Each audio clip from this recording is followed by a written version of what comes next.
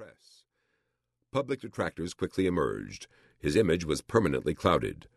But at a point where his military career should have ended, his greatest achievements were yet to come.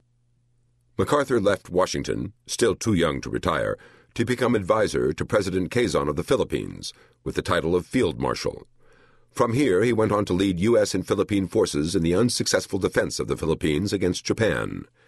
Then, following his successful evacuation by PT boat, he commanded the island-hopping campaign that saw U.S. forces recapture the Philippines and move on toward Japan. It was MacArthur who accepted Japan's surrender aboard the U.S. battleship Missouri in Tokyo Bay. It was MacArthur who guided the successful occupation of Japan and its transition from wartime dictatorship to peaceful democracy.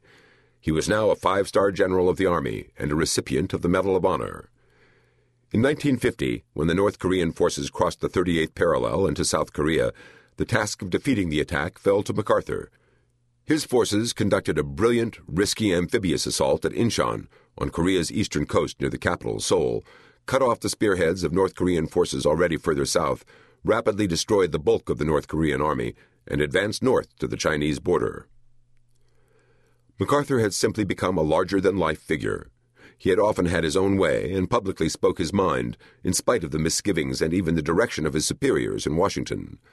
Twice he had flirted with an all-out campaign for the presidency, as a Republican, even while on active duty, and he had maintained his distance from successive Democratic administrations. At the age of 70, he had outlasted all his military competitors save George C. Marshall, who became Secretary of State and subsequently Secretary of Defense. Along the way, rivals, enemies, and other controversies emerged. Rumors about him periodically surfaced, his creating his own uniform as Field Marshal, for example.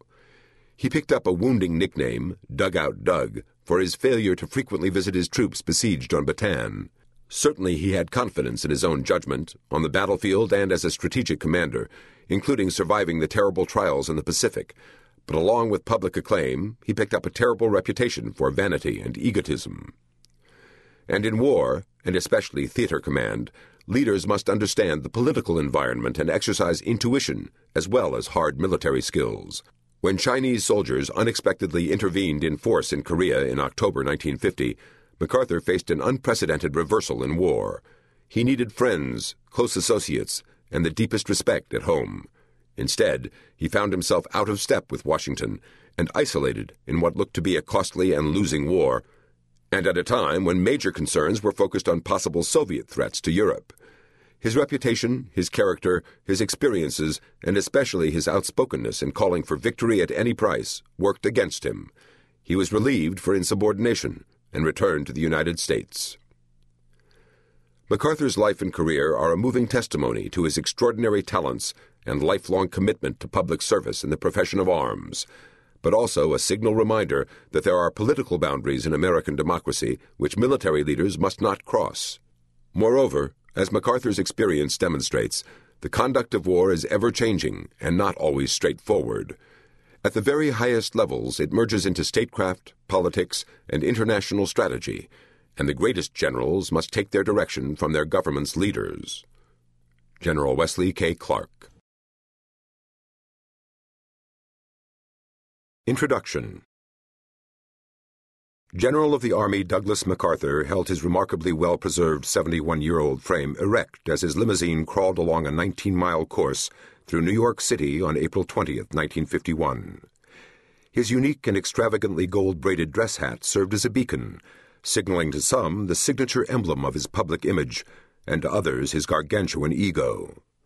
Stone and steel-sided caverns compressed the din of 7.5 million wildly cheering citizens, who bombarded the cavalcade with over 2,800 tons of ticker tape, confetti, and paper. The parade set a city record for turnout and debris. It also etched a national mark for the most tumultuous ovation ever bestowed on an American just fired from his job.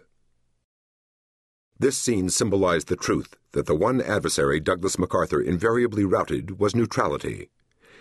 Everyone agreed that he succeeded in his single-minded pursuit of greatness, but they differed sharply about whether he was great in matters that boded well or ill for the nation and the world.